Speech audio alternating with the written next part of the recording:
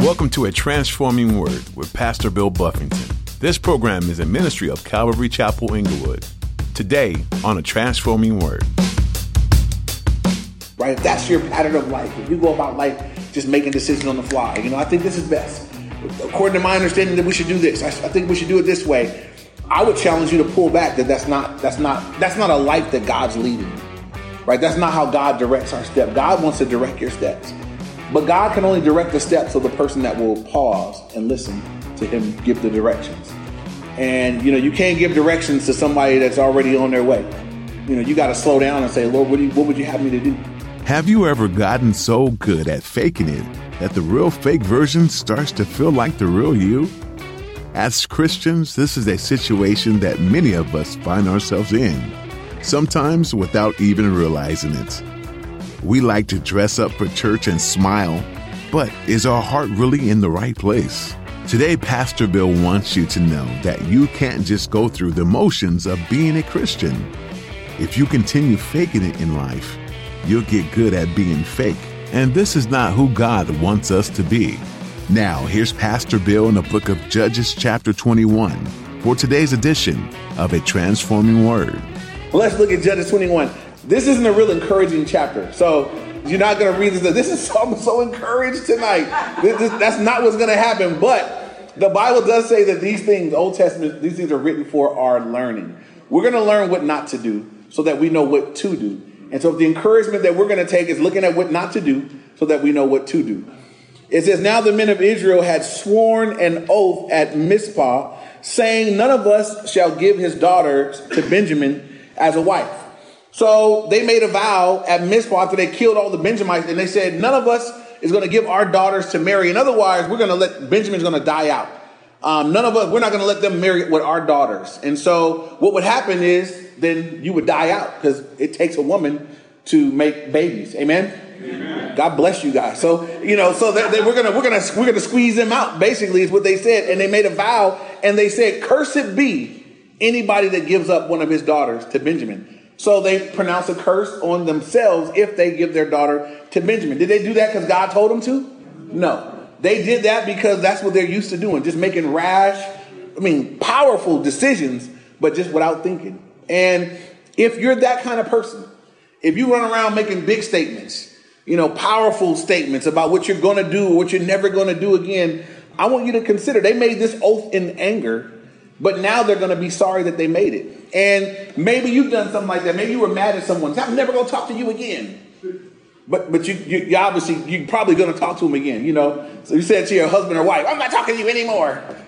How long are you going to be able to keep that oath, I'll never forgive this person for what they did, and you can make rash vows or oaths in anger. We should avoid doing that. And so verse 2, then the people came to the house of God and remained there before God till evening. They lifted up their voices and they wept bitterly.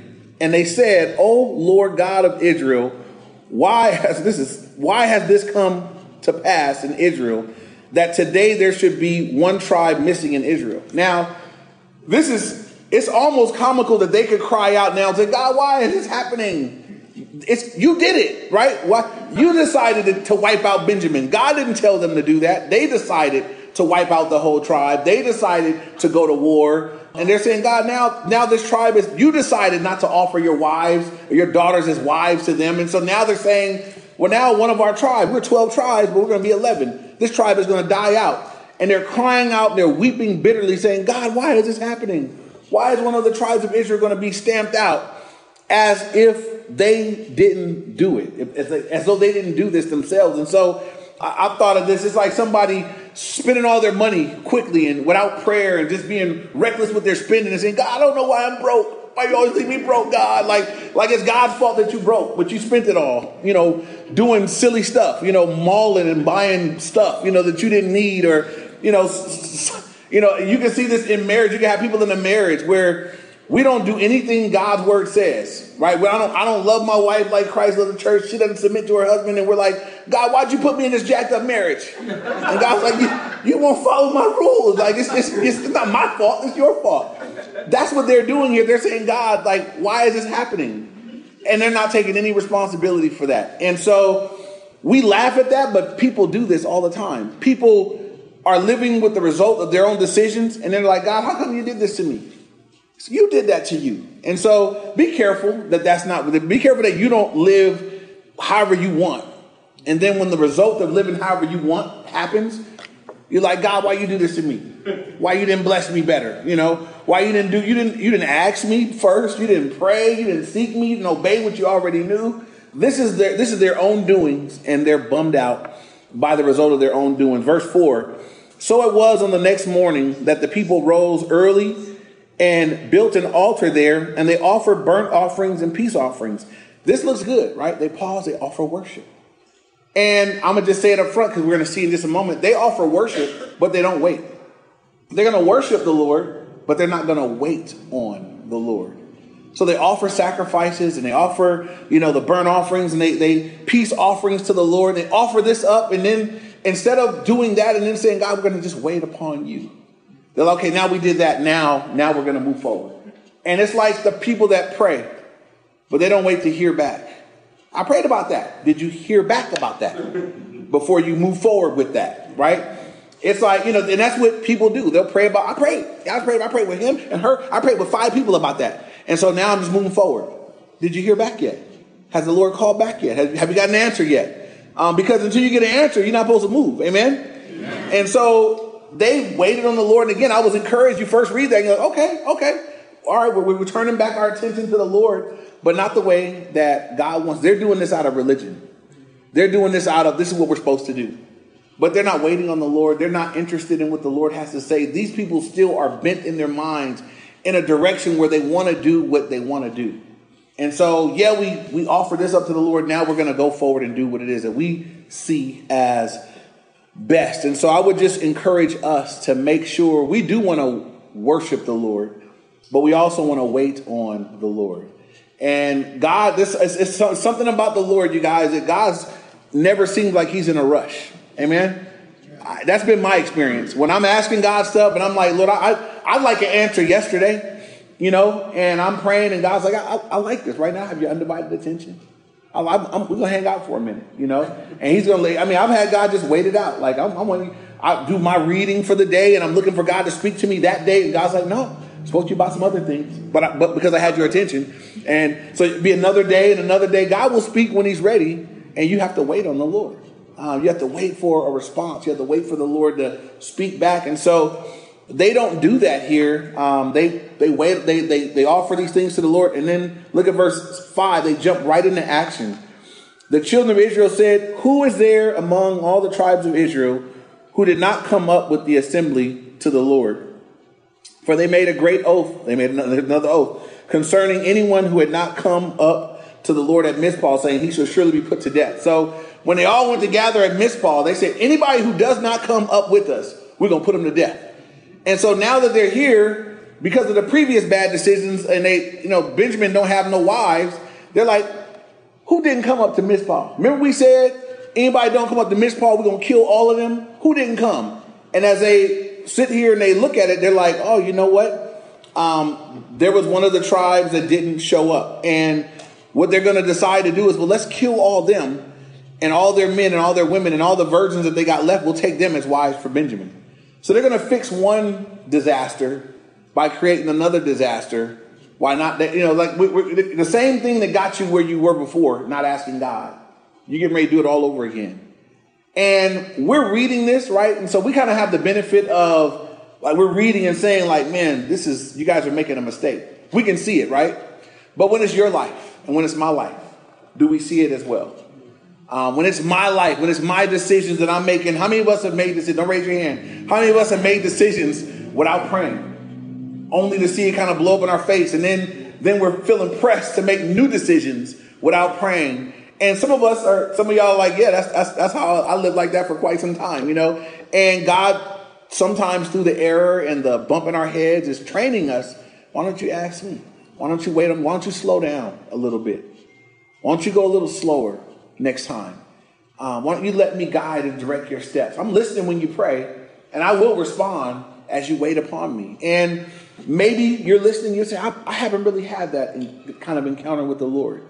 I would encourage you tonight that you would slow down your relationship with the Lord. Say, you know what, God, I'm going to write a list of specific things I'm praying about. And I'm going to wait on you to answer these things. And you go back to that, wherever you wrote those things down, you go back and fill out his answers when you get them. You'd be amazed at how faithful God is to speak back and to respond. But he does it in his timing, right?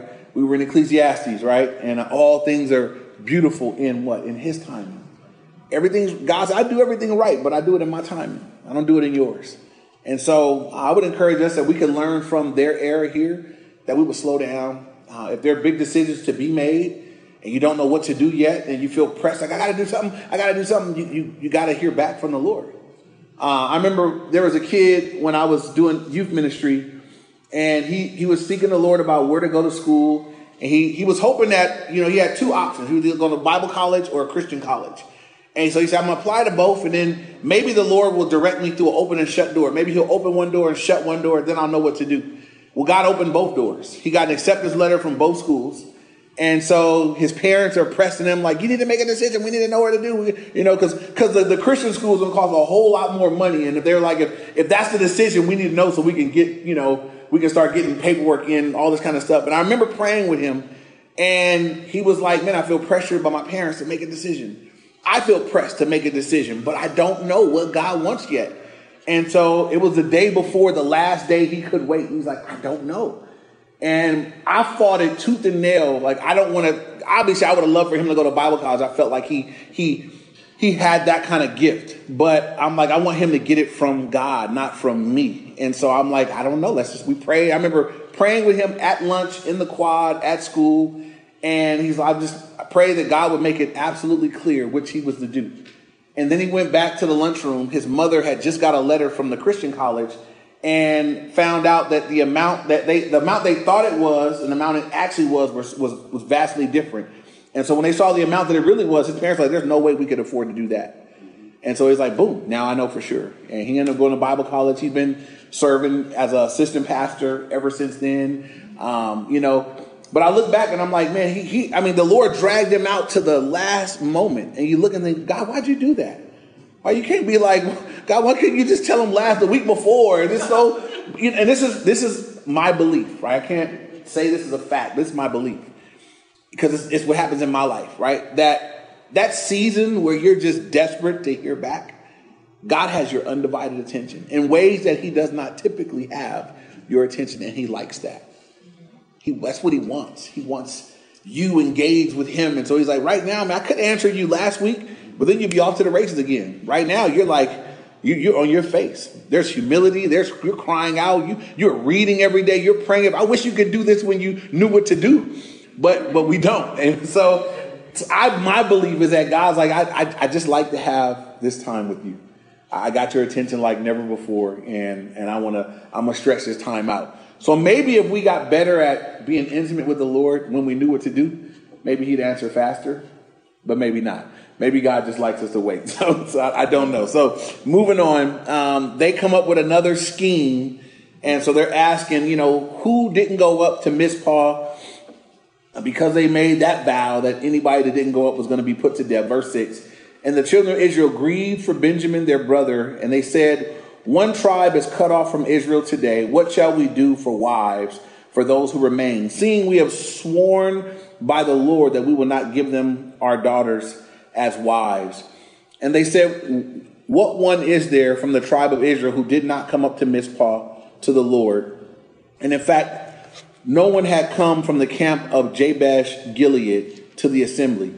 For when the people were counted, indeed, not one of the inhabitants of Jabesh Gilead was there. So the congregation sent out their 12,000 of their most valiant men and commanded them, saying, go and strike the inhabitants of Jabesh Gilead with the edge of the sword, including the women and the children. So this is the decision that they make now. They said, look, we said if you didn't come up, we was going to kill you. So now there's another tribe, though, right? They're bummed out that Benjamin's getting ready to be cut off. They're like, well, now the Jabesh Gilead, they didn't come. And so now they're going to get put to death. And they're doing the same thing. It's a cycle. How do they get into this rut of just doing whatever they want? What we saw, what we'll see at the end of the chapter is that this era is marked where people just did what was right in their own eyes. So I don't need to seek the Lord. I'm doing what's right to me. This seems right to me today. And I've said this many times, but maybe some of you guys recognize this in your own life, that many times our knee-jerk responses are not Spirit-led. They're not what, if you would just wait a little while. The things that I think to do, my immediate thought sometimes, I think I'm going to do that.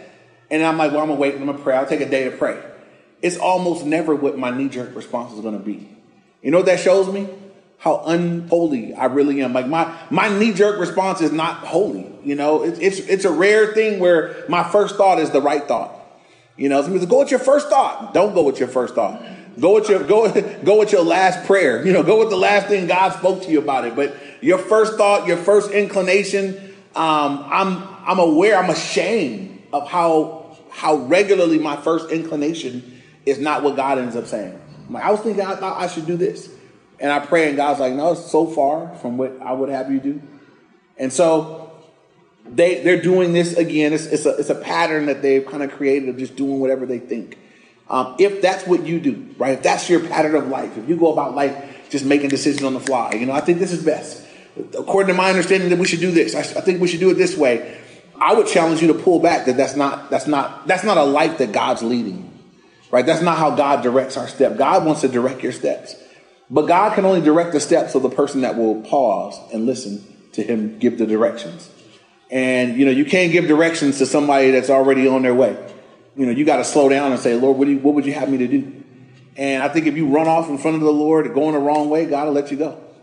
Because eventually you're going to hit the wall and be looking up and he says, okay, now, can you hear me now? Yeah. Now you can hear me. Now we can have a conversation, And so maybe some of us are there. We've hit the wall in different areas, done it our way and realized that, I need to grow in my ability to seek the Lord. And so I believe the most effective way to do that is the ongoing combination of prayer and the word in the life of the believer.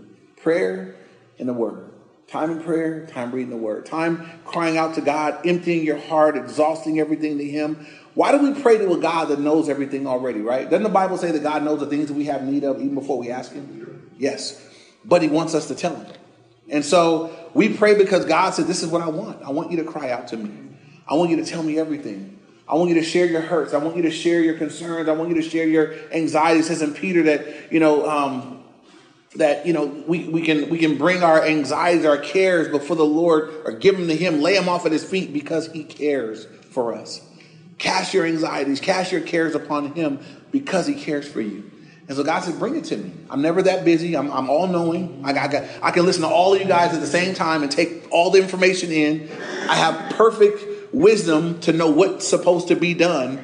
And if you just wait, I will respond and I'll speak back. And I think that's where coming into the word and just saying, God, I'm reading, right? I'm talking to you. It's like a telephone call. When I'm praying, that's me talking. When I'm reading the word, I'm listening. I'm saying, God, speak to me. And you want to get an ear for that. Now there's more than that. God can speak through the word. God can speak by his spirit. God can speak through people. God can speak through circumstances. There are many, many ways God can speak. And I don't want to seem to box God up here, right?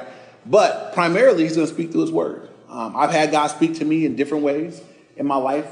I'm thinking of a scenario where one of my children was on a swim team and the coach yelled at them and they were going to quit the swim team. And they took the weekend to pray about it. And we went and saw a VeggieTale movie at the theater. And somehow somehow the theme of the VeggieTale movie was like, don't quit. And so this child of mine was like, God told me not to quit now. And I'm like, how did he tell you that? And I'm looking for the verses and what did they read? They're like, it was the VeggieTale movie and this thing right here. And I'm like, oh, you heard back from the Lord, man, praise God, However, so far be it from me to put God in a box. So he only speaks this way. He speaks however he wants. Amen. But we want to wait till we hear something back. We want to be listening and just, God, I'm listening. And I'm looking for you to respond and speak back before I step out and do stuff. And so these guys have made it a pattern to just do stuff. And then they look back and like, oh, that was a mistake. And they do some more stuff. And they look back and see that it was a mistake again. So moving on, verse 12. So they found among the inhabitants of Jabesh Gilead 400 young virgins who had not known a man intimately, and they brought them to the camp at Shiloh, which is in the land of Canaan. So basically they kill everybody from Jabesh Gilead, all the men, all the women and children, and they said only keep back virgin girls who have not known a man. And so there's 400. Well, how many men is left from Benjamin? So they short 200 virgins. And so once again, I look at this and I just think, see, man, that's how it happens when it's just you doing it yourself. You know, it's like when we killed all them people, all those kids. I mean, we killed babies and women, and we killed all these people, and we short 200 virgins. How they feel about that? I mean, how did that feel when they were all done? If you were part of the killing crew, went out there knifing people to death and to fix a problem that y'all created last time you made a bad call, and now you still can't do what you said. It's just not quite working out. So now they're going to have to come up with another grand scheme to work it out. And I just want us to, these things are written for our learning. So I just want us to read this and think, this is what it's like. Some of y'all have been here. I can see it in your eyes. Some of you guys have been in a place where you made that decision and it didn't work out anyway. You cheated over here and it still didn't add up over here. You made this decision and it still didn't work out. And so you know, that's God's like, no, you need to wait upon me for everything. You need to cry out to me and listen to me. And so verse 13 now, he says, then the whole congregation sent word to the children of Benjamin who were at the rock of Rimmon and announced peace to them. So remember, the Benjamites that were left were hiding in the rocks, for their lives because everybody else just got killed. So they went to them in the rocks and said, hey guys, we're good. We're pronouncing peace. Come on back. Verse 14. So Benjamin came back at that time and they gave them the women whom they had saved alive of the women of Jabesh Gilead, and they had not found enough for them. So the people grieved for Benjamin because the Lord had made a void in the tribes of Israel. And I just want you to read that. The Lord had made a void in the tribes of Israel. They blamed it on the Lord. That is what people do today. I hate when it happens so often. And I'll talk to people and I'm listening to people and they're like, if God is so good, then why come this happen? And what about that thing? Right? And God is to blame for everything. And people don't take responsibility for anything. And I would just challenge us to be careful about that. All right. We'll look at the bad things happening. Well, how come that's happening in the world? There's a God. Who did the things that are bad? People. Just like you have free will, they have free will. Just like you do bad stuff and God lets you do it. Amen. They do bad stuff and God lets them do it. God's like, you pay later, right? There's a day coming where if you don't get it right, there's a day coming. Nobody's getting away with anything, but there are people that have that mindset. If God was so powerful, then why would he let that happen? Why would God let people get killed like that or abused like that or this take place like that? How much evil should God stop, right? He would have to, he's going to stop all evil, or God lets you have free will. And God lets us have free will. And what men do with their free will is sometimes discouraging and disastrous and despicable when we look at what they do with it. But I have to look at it and say, no one's ever gotten away with murder. Ever. Everybody's got to give an account one day to him. No one's ever gotten away with anything. The only way you get away with something, if you can get away, is that you're washed in the blood of the Lamb. And in that sense, as our sins are forgiven and are washed away, our sins are gone as far as the east is from the west, we can be right with God. But other than that, nobody's gotten away with anything.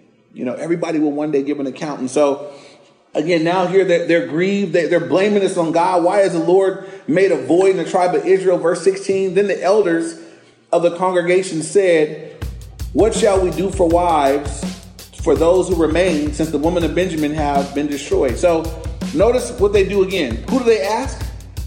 Themselves.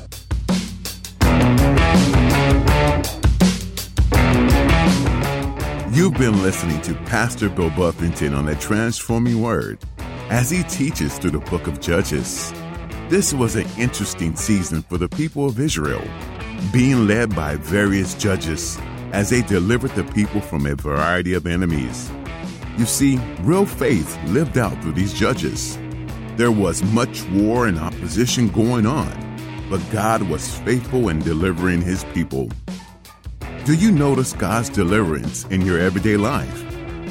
He's aware of all that's going on, and he cares about bringing you out of those times of oppression. There's much more to learn from the book of Judges, and we hope you come back to hear what God speaks to you personally. If you missed any messages from this series, we encourage you to visit CalvaryInglewood.org to hear more in Judges. There's also a free mobile app where you can access all of our messages too. Just go to CalvaryInglewood.org. While you're there, you'll notice links to Facebook, Instagram, or YouTube. Feel free to explore our website and find other valuable information. We offer a daily Bible reading plan that you can look into as well. Once again, that's CalvaryInglewood.org. If you have any other questions, go ahead and call us at 310-245-4811. That number again is 310-245-4811. Well, that's about all we have for today. We're so glad you took the time to listen to Pastor Bill today in the book of Judges. We'll catch you again as we look into a transforming word.